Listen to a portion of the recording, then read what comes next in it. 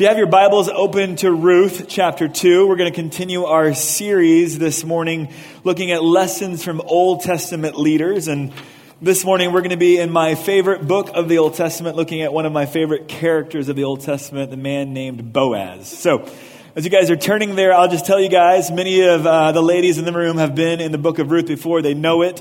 It's a book about women. It's a book about romance. Many of our dudes maybe haven't really been in the book of Ruth. They know the candy bar baby Ruth. In fact, they're probably feeling a little hungry right about now. But I want to do for us as we jump into Ruth chapter 2, especially if you know the storyline and you know where this book ends with this man named Boaz and this lady named Ruth. They kind of meet and boom chicka boom and happy to live ever after, all right? Probably won't use that again, but nonetheless, all right. These guys are going to get together, and for many of us, we know where the story is going. We know that's where the story ends up, and so as we jump into the story of Ruth, especially the first encounter between Boaz and Ruth in chapter 2, many of us inclined are to think of the book of Ruth and chapter 2 of Ruth as a story of love at first sight. I want to submit to you as we look at chapter 2 of the book of Ruth, it is nothing about love at first sight. If anything, it's about grace at first sight, because what's happening in chapter 2 of the book of Ruth has nothing to do with romance.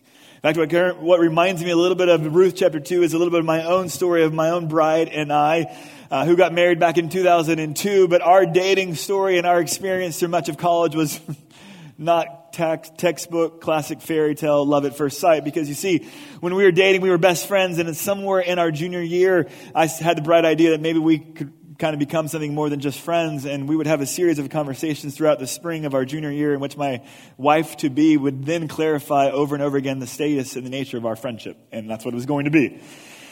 There were a few conversations throughout there that she might have had a maybe, I'm not sure, but we've kind of come back to no, and then to maybe, and then to no. It was a little bit more not of love at first sight, but it was more of a romantic tragedy and romantic roadkill. It was painful, okay? It was never a story I would wish upon any other human live being. It was just that difficult, all right? And even when when I finally got a first date with this amazing lady 14 months after our first conversation, yes, 14 months later, okay? We would have a couple breakups, even in the midst of dating, okay? So we never really got our act together in a perfect way. Our story was anything but love at first sight. Really, as we jump into Ruth chapter 2, again, I want to submit to you, it's not at all about love at first sight. So as you and I may know the stories, we know that Boaz and Ruth are going to get married. I want you to kind of take those romantic love story goggles off and put them aside, and we'll get to the romance story later on in the end of the book. But in Ruth chapter 2, it's way more about grace at first sight than it is about love at first sight. In fact, let me set up the book of Ruth for you afresh if you don't know the storyline. We're going to pick it up in chapter 1, verse 1 of the book of Ruth. Chapter 1, verse 1. And as we set up the book for you, what we're going to see in the setting as it unfolds is we're going to see a tragedy hit a family of 4 that's going to shatter all of their false security in life. Notice chapter 1, verse 1. Text tells us that it came about in the days when the judges governed that there was a famine in the land. Chapter 1, verse 1, the first half of it sets up for us the context, the setting of our story. Chapter 1, verse 1 says, in the days when the judges governed, which really takes us back to Judges chapter 21, verse 25, that says this. This is just the book prior. It tells us this. This is how the book of Judges ends. This is the context for our story of Ruth. In those days, there was no king in Israel, and everyone did what was right in his own eyes. According to the book of Judges, what we find as we jump into Ruth chapter 1 is that this is an incredibly dark time in the nation of Israel's history. The nation is not obeying the law at all. There is no king over the nation who's executing the law. Everyone is doing what's right in their own eyes. It was a period of immorality. It was a period of wickedness. It was a dark, dark day in the life of the nation of Israel. Which means that it ought not surprise us that according to chapter 1, verse 1 of Ruth, that we find this, that there was a famine in the land.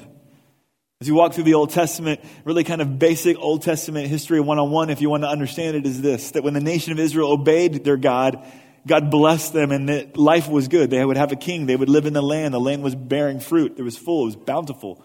But when they disobeyed God, when they abandoned their God, his blessings were restrained and pulled back, and they were cursed instead. They would be kicked off the land. They would lose their king. They would lose bountiful provision in the land. And so in Ruth chapter 1, verse 1, when it says there was a famine in the land, it shows that they're under the discipline and the judgment of God. I alluded to this even last week. The fact that here it says there was a famine in the land literally means that in Bethlehem, that's name meant house of bread, there was no bread. It's meant to scream out a contrast that something was horribly wrong in Ruth 1:1. That the very place where bread should have been, and it's not there. That if there's no bread in Bethlehem, it's a dark time, it's a difficult time. And so you're going to have a man named Elimelech. You're going to notice what he does. Notice the rest of verse 1. And a certain man of Bethlehem in Judah went to sojourn in the land of Moab with his wife and his 2 sons. This man who's a responsible individual for his family of 4 is looking at the situation and the circumstances, and he sees that there's no food in the land, and he has to provide for them and he has to protect them. And so in the midst of those circumstances that actually were intended to drive the nation of Israel back to worship their God, he instead decides to take another move. And he moves his family out from the judgment of God and he heads off to Moab. The question will be this: as he takes his family from Bethlehem to Moab, is his decision and his leadership of the family one of faith or one of fear? Is it one in which he submitted himself to his God, or is it one in which he's taken matters in his own hands to try to control circumstances? It's interesting, verse 2, we get his name. Verse 2 tells us the name of the man was Elimelech, and his name literally means "my God is king." In the midst of this pressure, in the midst of this stress and trial, this guy whose name means "my God is king," the question becomes all the more stark. Does he act as if his God is king? Or does he take matters in his own hands? I think the narrative as it unfolds will give us a clue. It will lead us in a direction, because notice what happens according to verse 2. The name of the man was Elimelech, and the name of his wife Naomi, and the names of his 2 sons were Mahlon and Chilion. We'll come back to these guys in a minute. Epaphrathites of Bethlehem and Judah. Now they entered the land of Moab and they remained there. Verse 3, and then Elimelech, Naomi's husband, died. And she was left with her 2 sons. Opening verses of the book of Ruth, there's a famine in the land. This man takes his family to a foreign land where he's killed and he dies. And now you have a woman left by herself without the guarantee of protection or provision with 2 sons. The story continues on in verse 4. Notice, tells us that they took for themselves Moabite women as wives. The name of the one was Orpah, not Oprah, all right? And the name of the other was Ruth. And they lived there about 10 years. And then verse 5. Then both Mahlon and Chilion also died. And the woman was bereft of her 2 children and her husband. A couple of things. One, these guys have really interesting names, okay? Mahlon and Chilion. If it were me as a Trekkie, don't judge me, okay? These guys sound like Klingon names to me, all right? I just imagine them in a Star Trek movie, all right? Mahlon and Chilion, okay? What's worse is their names literally, Mahlon literally means sickly. Chilion literally means frail and mortal, which just becomes self-fulfilling prophecy of the fact that by verse 5, they're dead, okay? Horrible, okay? Who names their child sickly little one, right? Who does that? It's a question I often wrestled with all of my life, because you may not realize this. This is a moment of trust between me and you, okay? So hang with me. But my legal name is actually, wait for it, Huey, okay? It's a little rough growing up. I often thought to myself, why in the world would my parents curse me with such a name that the first day of elementary school, I would have to get there early to get to the teacher and to beg the teacher, please, in the roll call moment, don't call me Huey, right? It's like, I go by Trey. Could we just kind of avoid the embarrassing moment? But often I couldn't get there. And so here it would be, roll call, first day of elementary school, Huey Gory, here, laughter, just social suicide upon me, all right? It was horrible, okay? I had to deal with that, all right? If Huey was bad, how much worse was Mahlon and Chilion, okay? Horrible names, okay? And they become self-fulfilling prophecy, because by verse 5, Naomi has lost her husband and she's lost her 2 sons, and all she's left with is foreign daughters-in-laws, okay? This is not a good situation. By the end of verse 5, these women have no guarantee of provision and no guarantee of protection in a foreign land. Situation is exceedingly vulnerable and exceedingly stark at this moment in time. In fact, Naomi is going to summarize the events that have unfolded in chapter 1, verse 21. Notice how she sums it up in this happy-go-lucky moment. You can tell I'm being sarcastic. Verse 21, she says, I went out full when I left Bethlehem, but I've returned here and they've brought me back empty. She says, why do you call me Naomi, since the Lord has witnessed against me and the Almighty has afflicted me? She says, look, when I left home, I was full. Everything was going well. I go to Moab, and all of a sudden my husband and my sons are all dead and gone within 10 years, and now I have nothing. Nothing. She's just utterly broken. And what you're going to find as we jump into chapter 2 is that these two women are going to return back to Bethlehem, back to their homeland, or at least Naomi's homeland. And these are going to be two women with no guarantee of protection and no guarantee of provision. They are utterly vulnerable and utterly helpless. They cannot control their own circumstances, which is why what we're going to find as we jump into chapter 2 is that this tragedy will shatter their false security, but it's going to give way to this. The grace that's going to unfold here in a minute is going to reveal the sovereignty of God. Chapter 2, verse 2, notice what unfolds here as we jump into the narrative. Ruth, the Moabitess, who had gone back with Naomi to Naomi's homeland, says this, "Please let me go to the field and glean among the ears of grain after one in whose sight I might find favor." And Naomi said to her, "Go, my daughter." Chapter 2, as it unfolds, is not women searching for love and romance. It's women who are destitute, helpless, vulnerable, and needy, looking for favor and looking for grace. They are literally beggars, looking for a handout because they are so vulnerable and in so much trouble. They're going to step into a field and they're going to glean because they're appealing to the Levitical law that had made provision for the needy and the helpless. Leviticus chapter 19, verses 9 to 10 say this. Where'd you go? "Now when you reap the harvest of your land, you shall not reap to the very corners of your field, nor shall you gather the fallen fruit of your vineyard. You shall leave them for the needy and the stranger. For I am the Lord your God." Levitical law made provision for the needy and for the helpless within the city and within the community. It required landowners and business owners to not cultivate, to not gather glean from the edges of their field, so that as people would travel by, if they were needy, if they were poor, if they were destitute, God would have provided for them through the provision of the corners of their field. Or if they had actually had to travel through a field to get somewhere, whatever had actually fallen on the ground was to not be picked up, but it was to be provision for the poor and the needy within the city and within the community. But here's the deal. As these women show up in the time of the judges in Ruth chapter 2 to come and glean in the field, everyone is doing what's right in their own eyes. And so what is the likelihood that they're going to find a field and a business owner that's abiding by the Mosaic law? It's exceedingly unlikely. Why? Everyone was doing what was right in their own eyes. Everyone would have wanted to maximize their profits and to leave the corners of the field unattended, or to glean and whatever falls to the ground, which would have happened often, to not be able to be gathered, would have cost a business its profits, would have jeopardized the very stability and security of a business and a landowner. And so in the days of the judges, when everyone was doing what was right in their own eyes, what is the likelihood that Naomi and Ruth are going to find such a landowner and such a business owner that would have abided by the requirements of the Levitical law? It is going to be a supernatural act of God. In fact, what's going to unfold as we see the search for grace is we're going to see a series of circumstances that God will align in such a way that you begin to get a quick sense that the extension of grace is coming because of the sovereignty of God.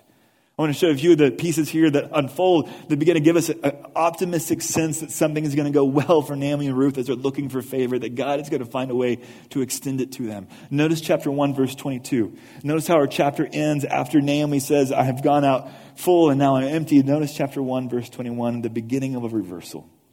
Or chapter 1, verse 22. "So Naomi returned, and with her Ruth the Moabitess, her daughter-in-law, who returned from the land of Moab, and they came to Bethlehem at the beginning of barley harvest." A famine had hit the land according to chapter 1, verse 1. But by the end of chapter 2, the famine has relented. And now it's the beginning of barley harvest, and the harvest is coming in. And so these women are returning at a time when they're utterly helpless, utterly desperate.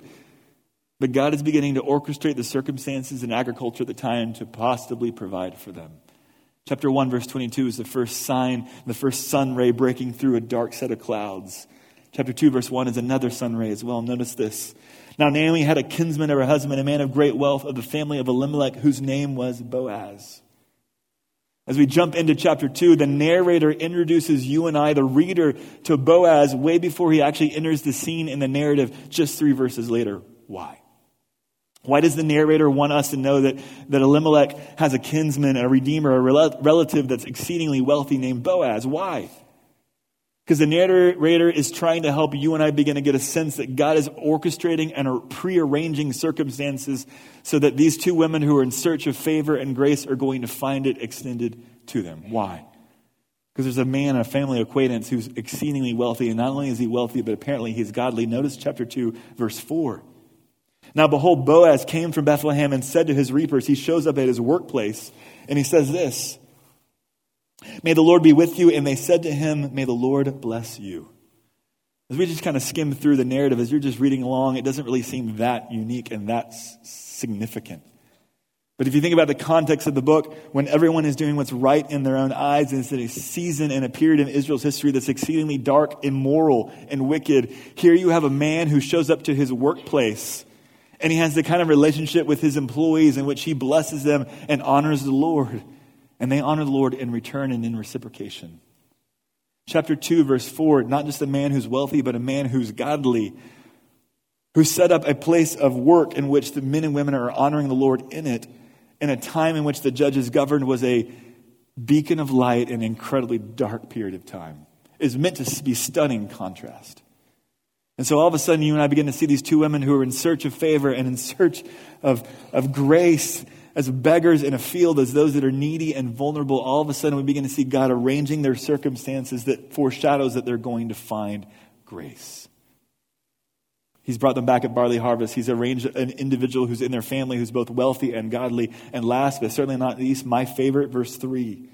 And so she departed and she went and gleaned in the field after the reapers. And she happened to come to the portion of the field belonging to Boaz, who was of the family of Elimelech. Of all the fields, of all the men, of all the workplaces, of all the places she could have landed up, she lands up here. The Hebrew says literally her chance chanced upon the field of Boaz. Or put it in our vernacular, her luck lucked upon the field of Boaz. Was it by luck at all that she ended up there? Of course not. It's the sovereign hand of God. Reminds me a little bit, again, when I was dating my bride-to-be.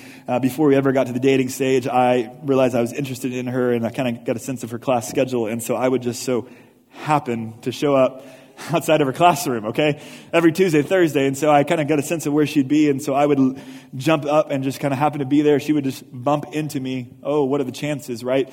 And then we would walk to the next set of classes in which we would get time every Tuesday, Thursday, just one-on-one hanging out as we go from one class to the next. What I would communicate to her maybe a year later, once we finally got to a place of stability in dating, was that really wasn't by chance at all. I had left my class early every single Tuesday, Thursday. I had run across campus to get to where I knew your class led out. And as I walked with you along the way to both of our classes, it was actually in the opposite direction again. And so I would drop you off and then be late because we were talking long, and I would have to run across the other side of campus, okay? To Marcy, it just seemed like we had just bumped into each other. Clearly, we hadn't. And clearly there's a fine line between stalking and clever arrangement of circumstances, okay? But again, I won and it worked out. All right, here I am, okay? I think just like we just bumped into each other, so I think the text is trying to help clue us in that it's not by chance or by luck that Naomi or Ruth just shows up in Boaz's field, that her chance didn't just chance upon Boaz's field. A little Hebrew humor for you this morning, all right? These guys are getting crazy in Ruth, okay? So that's where we find ourselves. A sense that the circumstances are being arranged so that grace could be extended to these women. And in fact, it will be extended because of the generosity of Boaz. I want you guys to see exactly what Boaz does here. This is a businessman who's going to respond in a unique way that I think is telling and is significant. I want you guys to see first what he does. He's going to uphold the requirement of the Levitical law. Let's pick it up in verse 8. Then Boaz said to Ruth, "Listen carefully, my daughter. Do not go and glean in another field. Furthermore, do not go on from this one, but stay here with my maids. Let your eyes be on the field which they reap and go after them. Indeed, I have commanded the servants not to touch you. When you are thirsty, go to the water jars and drink from what the servants draw." Skip it on down to verse 14. Notice how it continues. At mealtime, Boaz said to her, "Come here, that you may eat of the bread and dip your piece of bread in the vinegar." So she sat beside the reapers, and he served her roasted grain, and she ate and was satisfied and had some left. The emptiness is now becoming fullness from the simple start of a simple belly. And not only is that one belly filled, but it's filled to the point that it's overflowing, that she has some left. Verse 15. When she rose to glean, Boaz commanded his servant, saying, "Let her glean even among the sheaves, and do not insult her." What was the Levitical requirement? Let them come around the edges of the field, the poor, the beggar, the foreigner, the stranger. And you can let them walk into the field, but they can only grab what has already fallen to the ground. And he tells our workers, hey, not only do you need to protect her, not only should no one touch her, but I want you to feed her, give her water, and I want you to let her glean, not just on the edges, but I want you to let her glean even among the sheaves themselves. He goes beyond the requirement of the law. Goes further, verse 15, when she rose to glean, verse 16, and also you shall pull out for her some grain from the bundles and leave it that she may glean, and do not rebuke her.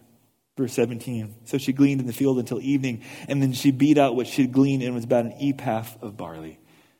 Verse 18, she took it up and went into the city, and her mother-in-law saw what she had gleaned, and she also took it out and gave Naomi what she had left after she was satisfied. The scene that unfolds here in chapter 2 in terms of what Boaz does is simply this, that his generosity extends far and above and beyond what the Levitical law required in a day and time in which no one was obeying the Levitical law. I love that quote in Leviticus that we kind of flew past, and when she gives provision for the corners and the fact that if anything falls, it's to be captured for the poor and the needy. And the quote ends in Leviticus and says, "For I am the Lord your God." Why does he end it that way? I think one of the things that we see over and over again, especially from our Old Testament, it is the very heartbeat, it is the very character, it is the very desire and will and movement of God to always go towards the needy, to always go towards the destitute, those that have no face, those that have no name, those that have no voice. He always moves towards them. He's always on the move towards them. And he's calling his people in the Old Testament to be in the movement with him towards them as well. But what I love about Boaz is that he doesn't just stop at what the law requires, but he goes one step, two steps, three steps even further, because not only does Ruth get a full belly and have leftovers, but she's got so much left over. She comes back into the city to Naomi, and she's just heaping the overflow upon Naomi. So you get a sense of what Boaz does, but the question is, why does he do it? Why does he do what he does here in terms of his lavish generosity? A couple things. One, again, as we started out this morning, I think a lot of us that know the story of Boaz and Ruth think that maybe Boaz is angling with a romantic angle and hope for intimacy and hope for a relationship here. I don't think that's the case. A couple reasons why. One, think about the first time that they run into each other here. He has a sense of her reputation for how she's cared for and accompanied Naomi. But their first encounter is not your textbook moment of a first encounter for a guy and a girl, right? Where and how does he first venture upon her? She's been out in a field working all day. She's stinky, she's funky, she's nasty, she's ripe, okay? This is not her putting her best foot forward, all makeup and dolled up. That's not at all what's going on here, all right? Notice also his first words to her in verse 8. What does he say to her? Verse 8, chapter 2. First time he has a chance to speak to her, and he says, "Listen carefully, my daughter." I was never great with the ladies. I'm pretty sure that's not a great pickup line, though, okay? I don't think that's really how you get a thing kind of cranked up and going, all right? Listen carefully, lady. My daughter, all right? I don't think this is like a who's your daddy moment either, all right? I don't think that's what's going on, all right? I think he's an older man that recognizes a sense of distinction and separation with her, and so he honors her, and everything that frames his motive in chapter 2 is nothing about romance. It's about the extension of grace and kindness as God had called his people in his pursuit and care and love for those that were needy, for those that had no voice, face, or name. That he was calling his people to move towards them. That's exactly what Boaz is doing, and romance is not shaping it at all. Why else does he do what he does? Second thing I think I want you guys to see back to verse 4 is this. Notice what he says in verse 4 when he shows up to his workplace. Verse 4, "Now behold, Boaz came from Bethlehem and said to his reapers," he shows up at the office, "May the Lord bless you. May the Lord be with you." And they said to him, "May the Lord bless you." Again, in the time of the judges, this kind of workplace moment was shocking, right? What does it reveal about Boaz? I think it reveals that Boaz saw his workplace as a place of worship. That Boaz saw his workplace as a place of worship. Notice again what he says to Ruth in verse 12, thinking about wage and compensation. He says this, chapter 2, verse 12, to Ruth, "May the Lord reward your work and your wages be full from the Lord, the God of Israel, under whose wings you've come to seek refuge."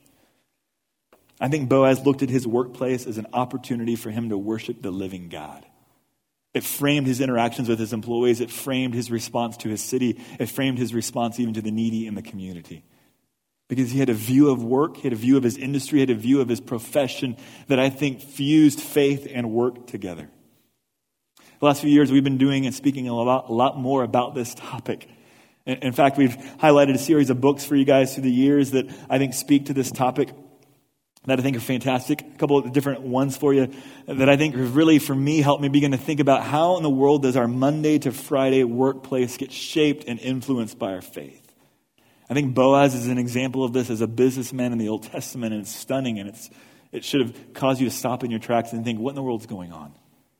We've talked about this a little bit the last few years, trying to help each of us begin to understand how in the world does our Sunday worship connect with our Monday to Friday, wherever it is that we go. For some of you, maybe as students, for some of you, maybe into a workplace, for some of you, maybe at home as a stay-at-home mom, and whatever your vocational situation is at this point in time, how does faith impact the place that you serve with the greatest of your faculties and your time? A few of the resources that we've highlighted the last few years are these that I think are fantastic. Andy Crouch has a book called Culture Making that's fantastic. Tom Nelson has a book called Work Matters. And then I think the pinnacle in the field that's been, I think, the most helpful for me is a book by Tim Keller called Every Good Endeavor. I think few people position and connect the idea of faith with work in a way that Keller does. It really brings understanding to exactly, I think, what was happening for Boaz here in Ruth chapter 2. There's another book that has come out that's been brought to my attention recently by a fellow staff member that I'm going to kind of step into a new area with you guys on, but it's a book called The Search for God in Guinness, a biography of the beer that changed the world. If I get fired, come today, you'll know what happened. There's this quote, all right? But what I think is fascinating about this book is they look at Guinness beer, is they look at an individual who launched an enterprise in a craft of beer in such a way to honor the Lord Jesus Christ. If I can't put faith and beer together for you, then this is going to blow your mind. But notice what happens as these guys founded this business. Here's a quote from it. Stephen Mansfield in the book In the Search for God in Guinness says this: what Arthur Guinness founded was a venture propelled by faith, yes, but by a kind of faith that inspires men to make their work in this world an offering to God, to understand craft and discipline, love of labor. It was a venture of faith, and much of the great 250-year history of Guinness beer is a story in which wealth gained through faith-inspired excellence was then used to serve others for the glory of God. These guys had a dream to make a beer, and they went about it in such a way in a pursuit of excellence that their faith required. But as it succeeded and as it took off, the entire motive was an investment for the good of the city, which is why they were doing it. In fact, the book continues on. I want to read you guys a little bit more, and I think this is fascinating. He continues on and he says this, that from the beginning of their corporate and family history, the Guinnesses had embraced their obligation to the needy of the world. That it wasn't primarily about them. They saw their workplace as an opportunity to worship the living God, and they saw their workplace as an opportunity to benefit the city and the community and those that were most in need. He goes on further and he says that this began at home with their own employees. Edward Cecil Guinness, great-grandson of founder Arthur, expressed a foundational company conviction when he said this: you cannot make money from people unless you're willing for people to make money from you. And accordingly, the Guinness brewery routinely paid wages that were 10 to 20% higher than average and had a reputation as the best place to work in Ireland. And, as important to many employees, allowed workers 2 pints a day of their famous dark stout. It's a little different for me, but okay. Moreover, the benefits of the company that gave its employees were massive. The book details that they had 2 doctors on staff on their premise in their office, 2 dentists. They had pensions for all their employees. They had savings bank on site. They had a fund to borrow for. They had a fund for employees to borrow from when they wanted to purchase a house. They gave educational benefits and classes for free. They even gave money to families for a vacation excursion day. These guys made a choice early on that I think Boaz models in Ruth chapter 2, in which these guys wanted to have a business that was a blessing to the city and the community that they were part of. And they were willing to be a blessing when it meant they wouldn't be able to maximize their profits. The Levitical law required that you couldn't have all the profit that was sitting there in the land. You didn't have to follow the law. Boaz follows the law, and he goes even a step further, and he gives even more away. He doesn't hold, he doesn't hoard. He made a choice, in a sense, if we were put it in our terms, in a free market economy, not to maximize all possible profit. But he gave it away to the most needy in the city and in the community. And I think what Boaz does for us in the Old Testament, I think what Guinness beer does for us as we think about our modern day, is it frames a question for us as we begin to think about our workplaces, our vocations, and our industries, and it's this: how does your faith and your work connect? Why does it matter what you do Monday to Friday? Or put it like this: how could your work be a blessing to the city? How could you engage in an industry and in a profession in such a way that you were not just making a living, but you were contributing to the common good of the city and the community that you were part of, that the business was hopefully being a blessing to? I want to reshape for you your view of vocation and profession. I want to divide away the sacred and the secular, and I want to integrate it all together for you as you think about your life in whatever compartment of life that you have, whether it's your family life, whether it's your work life, whether it's your worship life, and I want to, like spaghetti, mix it all up for you, okay? And I want to ask, how in the world does your faith frame what you're doing Monday to Friday? How does your faith impact the way that you see your job and your vocation, and how does it change you to do it in a way that's different than the rest of the world? For some of you, it's really easy to see the impact that you have. Maybe you're in education and you're looking at the next generation of kids that are rising up. And you go, we've got to equip them, we've got to train them so they can succeed and step into a city and a community for its blessing and for its good. For some of you, you're in a medical profession. It's pretty easy to see at times how you bring restoration and healing.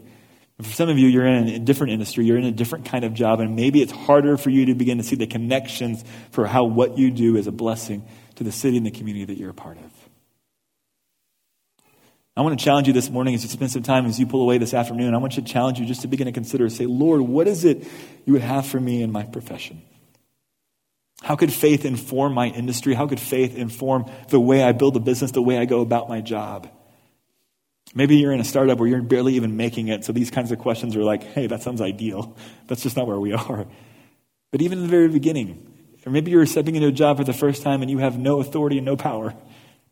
But in the little tiny turf that you have, in the little kind of world that you have some autonomy in, how could your faith frame the way that you engage your coworkers, your bosses, your authorities, and the industry itself?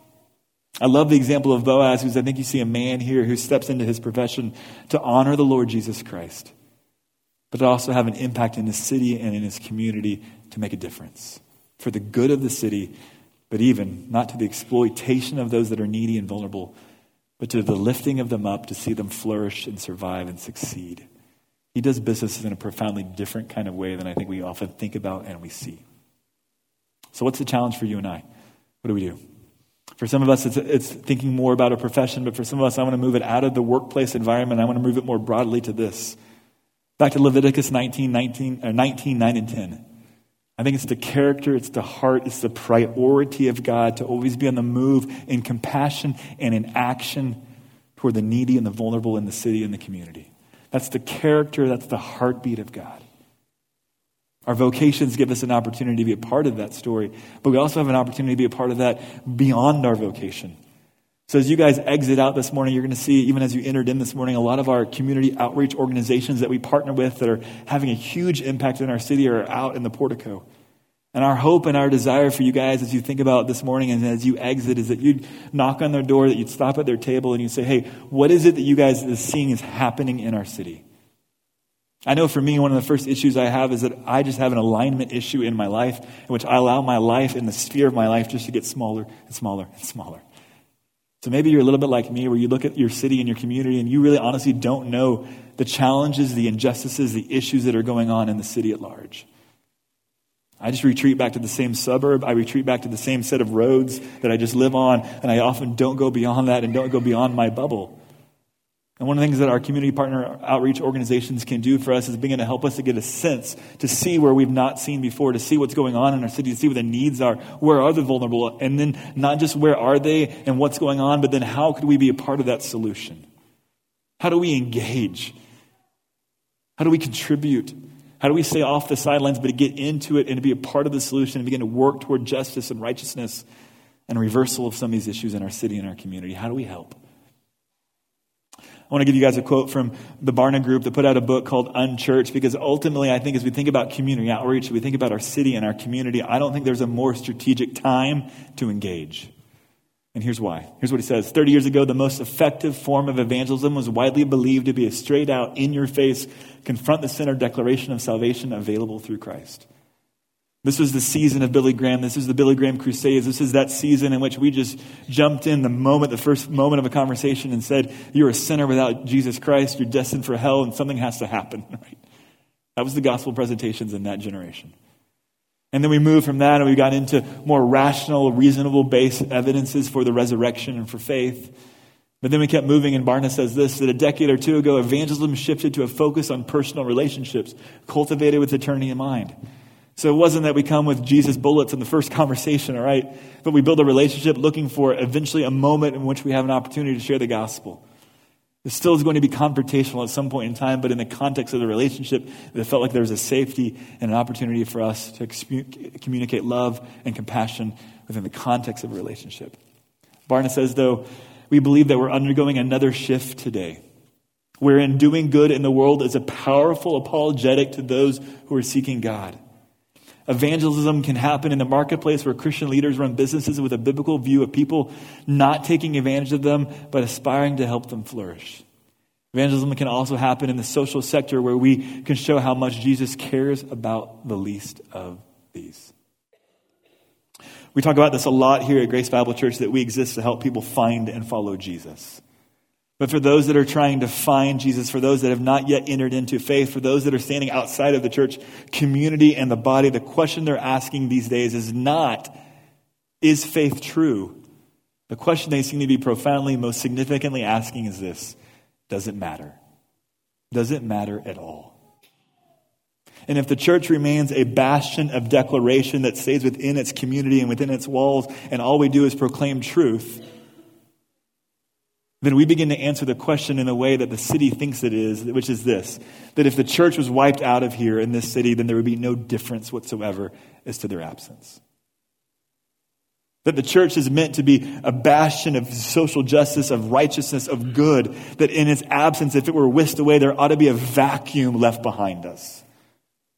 But far too often, the church has left that vacuum not moving at all if they were to be absent.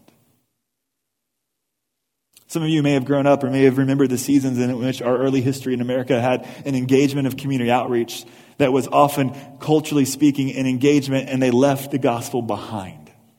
And so for many of us, we have a distrust for seeing these two things together. I think what Boaz shows us in business, what the Old Testament is calling us to as a people of God, is an engagement for social good alongside of a proclamation of the gospel, that they're two hands and they go together. It just hasn't happened historically very well like that in the past.